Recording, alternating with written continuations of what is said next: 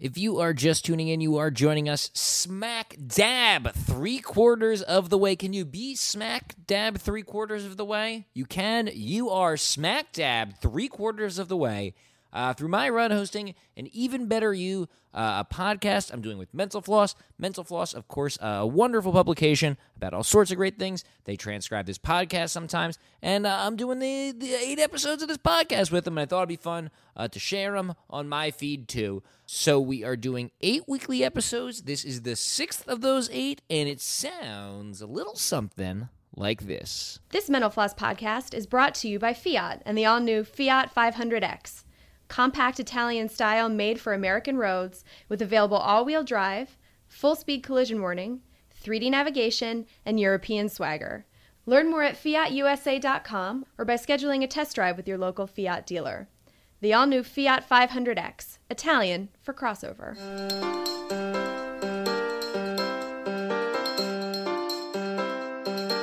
Hey everybody, welcome to an Even Better You presented by Mental Floss and the Fiat 500X. I am Jeff Rubin, and today we are discussing how to appreciate opera with my guest, Noah Stern-Weber. Hello, Noah. Hi, how's it going? Noah, what qualifies you to tell me how to appreciate opera? I am the associate producer of Beth Morrison Projects, and for the next few days, the executive director of the New York Opera Alliance. So, what is Beth Morrison Projects, and what does the executive director of the New York Opera Alliance do? Okay, Beth Morrison Projects is one of the most exciting producers of contemporary opera to date. There was a really extraordinary article in the Wall Street Journal yesterday, which I am pulling up to get a really quality quote for you here. But it was discussing this long-term partnership that we have with LA Opera, where we're presenting 2 shows a year out there. What do you mean you're presenting 2 shows? Like you're producing them? Like you guys put them on and bring the show? Like they provide the stage, you provide the show? Yes. Sorry, we are producing it, and we are co-presenting it with LA Opera. Gotcha. So I mean, we're sort of quickly becoming the alternative idea of what opera is. If you're looking for opera outside of the traditional large guild opera house, we are what you wind up going to. And what is your role in the project? What are you doing to get these shows onto the stage? As the associate producer, we work with, or Beth Morrison Projects in general, we work with everything from casting to developing the ideas really from their nascent form, to casting them, to putting together a really great creative team, then working with the composer and the creative team to develop a great show. And so it's really sort of being a Sherpa, I guess, for contemporary opera. You know, on this podcast, we have tackled some topics I'm familiar with. We've talked about board games, fireworks, pizza. These are things I know. But everything I know about opera, I've basically picked up from Looney Tunes over the years. So maybe a good place to start, just what is opera? How do you define it? That's a great question. Opera is the dramatic art form. By definition, opera is a dramatic piece of work with sung text throughout. If you're going for a very traditional 19th century idea, a Singspiel would be a play with music, and opera is, that there's never rest, that you're never just speaking. It's not you and I are going to speak a little and then we'll sing a number. There's continuous singing. That is the basic premise of opera. But certainly, I can't think of one off the top of my head, but there must be like a Disney cartoon that fits that too, which I don't know that we would necessarily see as opera. Like it has to be more than just the music wall to wall, right? I mean, there are certain conventions of what opera is. It traditionally works with classical orchestra. There are certain basic conventions to how the singers approach the voice, and the way that a classical singer sings tends to be very different from the way a pop artist sings. How do you define that difference between the way an opera singer sings and the way, a traditional pop artist might sing? It's focused a tremendous amount on a tremendous dynamic range and longevity of the voice. And I guess that taking that one step further, that it's about projection and being able to work with an amplified voice. Many pop artists, without a microphone, their voice does not go more than 5 feet in front of them. And there's an idea that you're singing very naturally, in a very natural, very healthy way, that also has certain other qualities. And that's sort of the premise of classical voice. With that said, I think that there's a lot of crossover and some really interesting stuff being done with Broadway singers who sort of mix genres, whether they're between singing strictly classical and singing sort of a crossover classical Broadway style. Are there any pop music stars you see that you're like, they could maybe do opera? Bjork. Without a doubt, I would one day love to work with Bjork. She's absolutely amazing. Oddly enough, our leader, Beth Morrison, is a tremendous fan of 30 Seconds to Mars. And we are trying to find some way to collaborate with them in a sort of rock opera context. And I think that pulls a tremendous amount into the work that we do. For example, the show that we just did at LA Opera, it was written by a really wonderful composer, David T. Little, who began originally as a metal drummer. He began as a rock metal drummer and found classical music and began studying very seriously. But his language sort of has this very deeply rock-inspired thing. So there's an electric guitar, there's a synthesizer, there's certain things in his opera that you wouldn't necessarily find in a traditional endeavor. So we are already breaking ground in terms, LA Opera just presented something that had a band in it, ostensibly. If there's one form of popular music where the singing kind of sounds like opera, it might be metal, and I'm thinking of like Rob Halford and Ozzy here. Like there is something, is there, or am I making this up? Is there something operatic about metal? There's in that it's very dramatic, yes. I don't know that necessarily we're going to have any direct crossover. Gotcha, I'm reaching there. No, that's okay. But I mean, there is a lot of crossover. One of another one of the stars from this production that we just finished up, was Tony, got a Tony nomination for this great role on Broadway. Lauren Worsham was in A Gentleman's Guide to Love and Murder, and so there's this sort of very fluid sort of process. And she has this wonderful band, Sky Pony, which is a sort of girl punk. I'm not going to articulate it properly, but one should really go check out Sky Pony. They're a lot of fun, and it shows just how dynamic a voice can be, from doing all the way on that extreme to doing what would be more traditionally classical singing. Does opera have to be in a foreign language? No. So are there English operas? I mean, there have been English operas throughout history, but starting really in the early 20th century in the UK, you start getting this real, a tremendous wealth of English language operas. Primarily, you have Benjamin Britten, who just wrote some really beautiful and damaging work. And then post-war, there's a whole flood of American composers, from Copland to Virgil Thompson to Henry Cowell, who just wrote who started this tradition of American opera. And it continues today. I mean, 2 years ago at the Met, they did Nico Muhly's Two Boys, about sort of a romantic relationship through early 1990s chat rooms, or I guess late 1990s chat rooms. And the English as the language of opera, or opera in the vernacular, the idea of presenting opera in the language of the people, wherever that is increasingly becoming popular. And obviously the traditional operas, Mozart will always be done in Italian or German. Verdi will always be done in Italian. But increasingly you're finding that new work is written in whatever language the composer is most familiar with. If I go to see an Italian opera, how important is it that I understand Italian and can follow the lyrics to me understanding the show, to me enjoying the show? Increasingly, very little. The Met has sort of the best possible situation where every single seat has its own personal viewing device, where you can choose between 5 or 6 languages, and it's just streaming to your seat, and only you can see it. And so, if you're American or British, you can get the English. If you want to see the native language, you can get the native language. And they usually always have Italian and German, and often French. And beyond that, most companies, I mean, that is by far the most So sophisticated wait, one. just so I understand though, this is it like a screen in the chair in front of you? What Yes. are you actually looking at? Yes, it is an LCD screen in the seat in front of you. That's very neat, but that's got to be like, a fairly recent invention in the centuries-old art form of opera, right?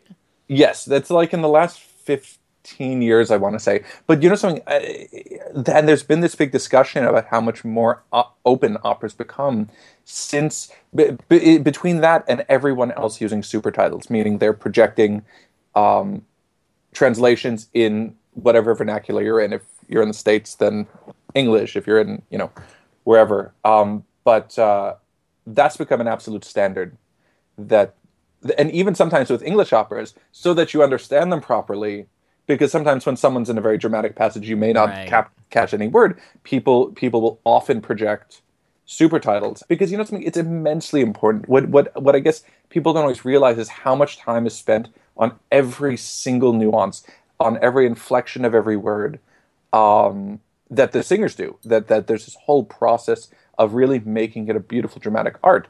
And if you're not understanding the word, you're missing the all of the nuance of what's going on. So in the last 15 or 20 years, opera companies have really been working hard towards making it understandable. But let's say I'm not at the Met. Let's say I'm at just a traditional opera or, a less fancy one. Or maybe I'm a time traveler and I'm going back 30 years just before this existed.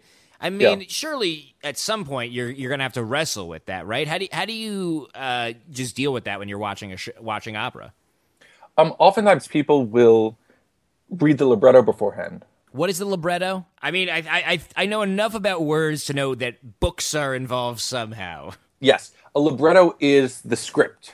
It's the script without the music. So it's all of the text. And oftentimes, serious opera people, before they go, or even just people looking to experience something in a new language for the first time, they will read a libretto with the translation next to it so that they can begin to understand it. Or you just read a synopsis. And that definitely, and every opera company includes a sort of narrative synopsis in their programs to help you better understand what's going on.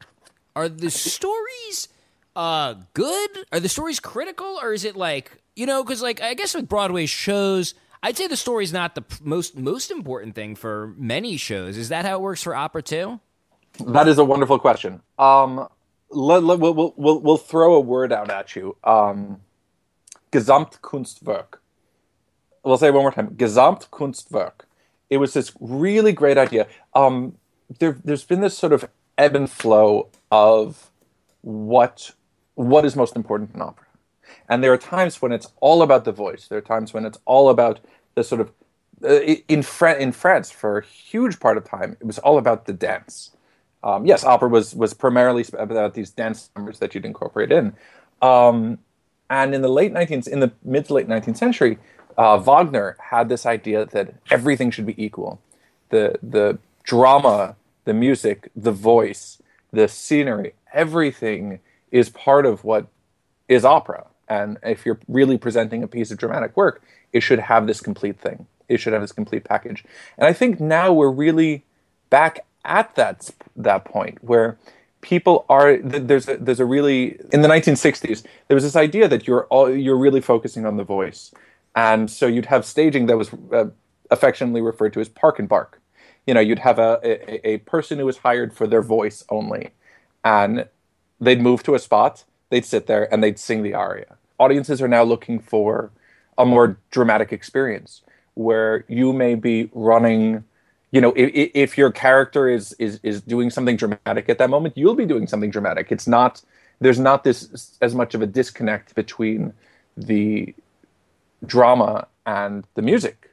And I think that's really important. And so you increasingly have these singers who are really spectacular actors. It's a very exciting, for people who are not initiated to opera especially, it makes them much more accessible, as much as having text projected so you understand it. Having a more dramatic work like a play that really reflects what's going on instead of focusing on one aspect of what's going on has become really instrumental in engaging new audiences. let's say you're selling me, but I'm an uncultured goof. I don't read anything but Maxim, but I've decided that I'm interested in opera. You know, what's a good gateway opera? What's a good first opera to see? Truthfully, I think that you should come see a BMP show. Beth Morrison Projects, this is your company. Yes. This is a company I'm the associate producer of. Right. The opera that we just finished up at LA that we will have an engagement of in New York in January, it's dark and it's grim and there are unusual situations. There's masturbation on stage. A woman is semi-naked and dead. It deals with anorexia. It's so much not what you would expect that when we were in LA in our sold-out run, half of the people in the audience had never been to an opera before. And I personally think that we bring something very visceral and new to get people into it. But if you're looking for something traditional, if you're looking to find a gateway into traditional opera, one of the standards, there are two standards. Bizet's Carmen, which is about a woman and an affair with a toreador, with a bullfighter. That's sort of a real classic for really great on the sleeve drama, beautiful music that is easy to wrap your head around, and some really great dance numbers. The other one is Mozart's Magic Flute, Die Zauberflöte, which just has this appeal that sort of transcends all genres. Anyone can, I won't say anybody. If you're going to like opera, you'll like the Magic Flute. It's exceptionally well crafted, but it's fun and it's light and it's beautiful and it's quirky and it's funny. And there's just, the Magic Flute is sort of the one of the best intro to operas. What about the other side of that coin? Are there any operas that I should maybe avoid until I'm a little more comfortable with the form? Speaking in very, very rough generalities, if you're looking at the mid to late 19th century, you tend to find these operas that were written during a time when there was so much hype about opera that in a certain way you wind up needing a certain amount of real obsession. Obviously, there are exceptions. There are exceptions across the board within that, but that's when you tend to approach the sort of, the 4 or 5 hour operas that can at times move at a very slow pace. And I love them. It's just that they sometimes take a little more finessing. So you mentioned any single composer, and there are works that you can find accessible within them. But there are certain Verdi operas that can be 5 hours and move a little slow. And it's generally, if an opera's pushing 3.5, you know that it's going to move, and over 3.5 hours, you know that it's pushing sort of a dramatic limit that an uninitiated person may not necessarily be as comfortable with. Right. Aren't some operas like many, many, many hours? Don't they really push the limits? Yes. What's the longest opera you've ever been to? 6. 6 hours? There's got to be an intermission. Yes, there are 2 intermissions within that 6-hour opera, but it's definitely an all-day affair. You leave work at like 3:00. You sort of pace your entire diet out. You don't have too much coffee in the morning. Your entire day is structured around being prepared for this opera because you really want to experience it. You're committing to something. And there's certain pieces of theater. There are certain string quartets that are 6 or 8 hours long. And it's the same basic idea that you're in for an experience, not a night on the town. Right. And that obviously is for somebody who's not, stumbling in off the street looking for a Broadway show. What if I'm looking for a quick fix? Is there any opera, like a recording that's on Spotify or a similar service that you could recommend? Is opera even on Spotify and similar services? Yes. A tremendous amount of opera is available through Spotify, through Amazon, through iTunes, through all of the streaming services. And I think that's what's so cool about those services, by the way, or one neat thing about them is that you can go try listening to opera tonight. I don't know. Yeah. So where should people go? What's a good gateway drug for opera? Okay, give me a sec. I'm going to need to brainstorm this one. And I'll make a terrible confession. I don't listen to recorded music. Well, it seems like it's interesting because you defined opera singing by saying that it's like loud, and it sounds like it's almost defined by its live presence. So it seems like recorded. Is it a different animal? Yes, and that's the point. And if you've ever been a part of a recording process, and I think it's an amazing thing to be a part of a recording process, but part of it is very unnatural. It's, you're sitting recording the same 30 seconds 40 times, and it's more about an accuracy than it is about this extraordinary musical product. And I think specifically with opera, I mean, truthfully, if you want a gateway drug to opera, go see one, because a recording can sometimes be a little, you're missing part of the experience. It's like, okay, Taylor Swift will record something for the sake of it being recorded. That is the primary thing, and she tours on the side. And I think really with opera, the primary thing is for its live performance. And recordings are great. Recordings are amazing, but it was meant to be done live. And that's really the way that you get the full impact of it. Once I'm there, once I'm at the opera, seeing the show live, what should I be looking for? Like, what separates a good performance from the Magic Flute from a great performance of the Magic Flute? I think you should go to enjoy yourself. Everybody is looking for something different. My wife is actually, she's a music critic, and it's very interesting to see the way that people respond to certain things, and certain things that she or I will respond negatively to. The audience will completely disagree with, and that's totally fine, because we're looking for different things. But generally, you just want to be engaged. You want to be sucked into that. The idea of any drama is that you're suspending disbelief. For a moment, you're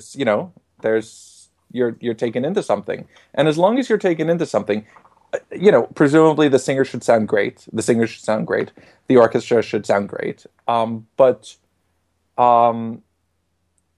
I truthfully think that it's about the package. And if you believe what's going on, then they've done their job right.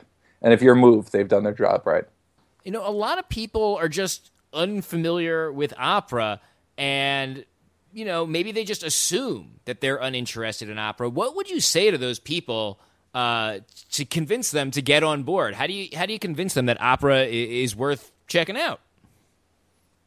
There's something so visceral, something so just immersive in opera that you're astounded by somebody's physical capacity. They will be seeing something that has great dynamic range, that opera singers have generally a greater capacity than just about anybody.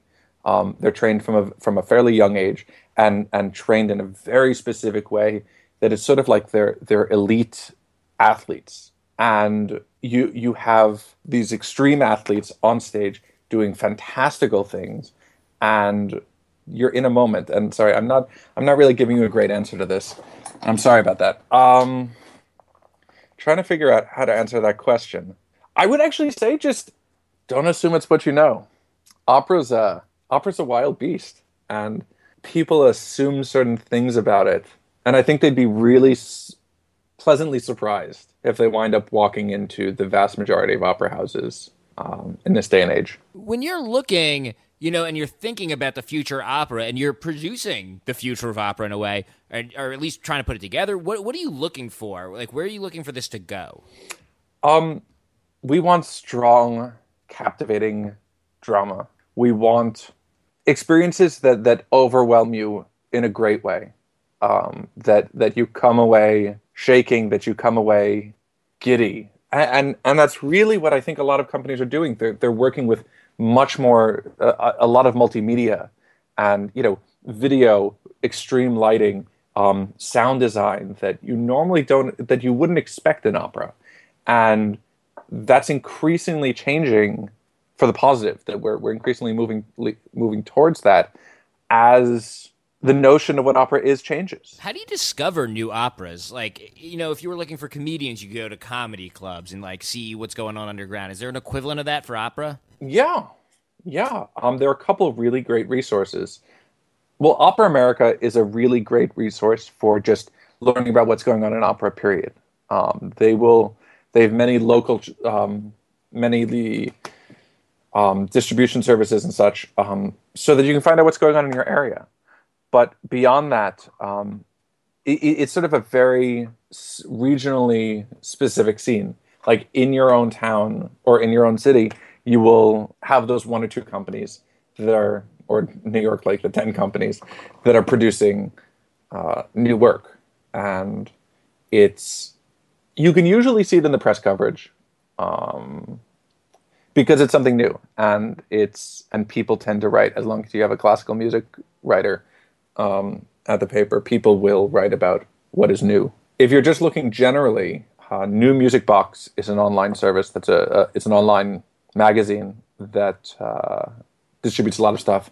I Care If You Listen is a e-mag that covers a lot of what's going on in contemporary music and contemporary opera now. I have to assume, like everything else, there's like an active online community, right? Yeah. And if you want a sampling, if you're like, I want to see what's happening in new opera, you come to the Prototype Festival. It happens in every January in New York City. You can see 7 operas in 3 days as part of this festival. A package for all 7 is usually never more than $150. It's usually around $125, but never more than $150. And last year there was an opera with Courtney Love in it. There was an opera that brought in 25 young choristers from Slovenia who put on this epic stage work, and it's just sort of a taste of what is happening. And if you happen to find yourself in New York in January, Prototype Festival is definitely worth checking out. How many shows is the Beth Morrison Project putting together every year? We are actually doubling our size next year. We are putting together, I want to say 16 different shows over the course of the season. And they're everywhere from, we've got 2 shows at BAM's Next Wave Festival. We have 2 shows at LA Opera. We have shows up in Boston, at Virginia Tech, at the Krannert Center, at the Walker Center in Minneapolis. It's a touring company that has a huge amount of stuff going on around the country. And how can people find out more about the Beth Morrison Project, check it out themselves? You go to bethmorrisonprojects.org, bethmorrisonprojects.org, and there's sort of a summary. We're going to be announcing our new season in mid-July, so stay tuned for that. But already some of the presenters have announced. So there are 2 shows at BAM. Their LA Opera's announced their season. CTG's announced its Courtney Love show that we're doing. What's the Courtney Love show? We have a rock concept opera with Courtney Love.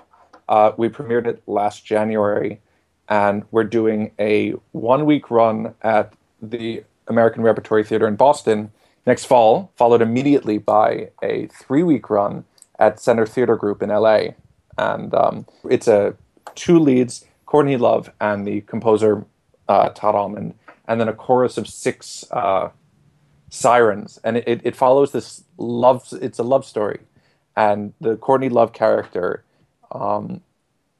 she's in love with this boy, and she leaves home because her small town can't give her what she wants. And this is sort of told through a series of flashbacks because the boy finds out that she's died and sort of relives his entire romance with her over the course of this opera. And it's a really extraordinary work, and it was really exciting to get covered in some periodicals like Pitchfork and Rolling Stone that you don't normally see opera covered in. That's cool. We enjoyed it. Yeah. Well, it sounds like opera is really having a moment. Noah, thank you so much for coming by, telling us all about it. Thank you very much. Have a good day. This Mental Floss podcast was brought to you by Fiat and the all-new Fiat 500X.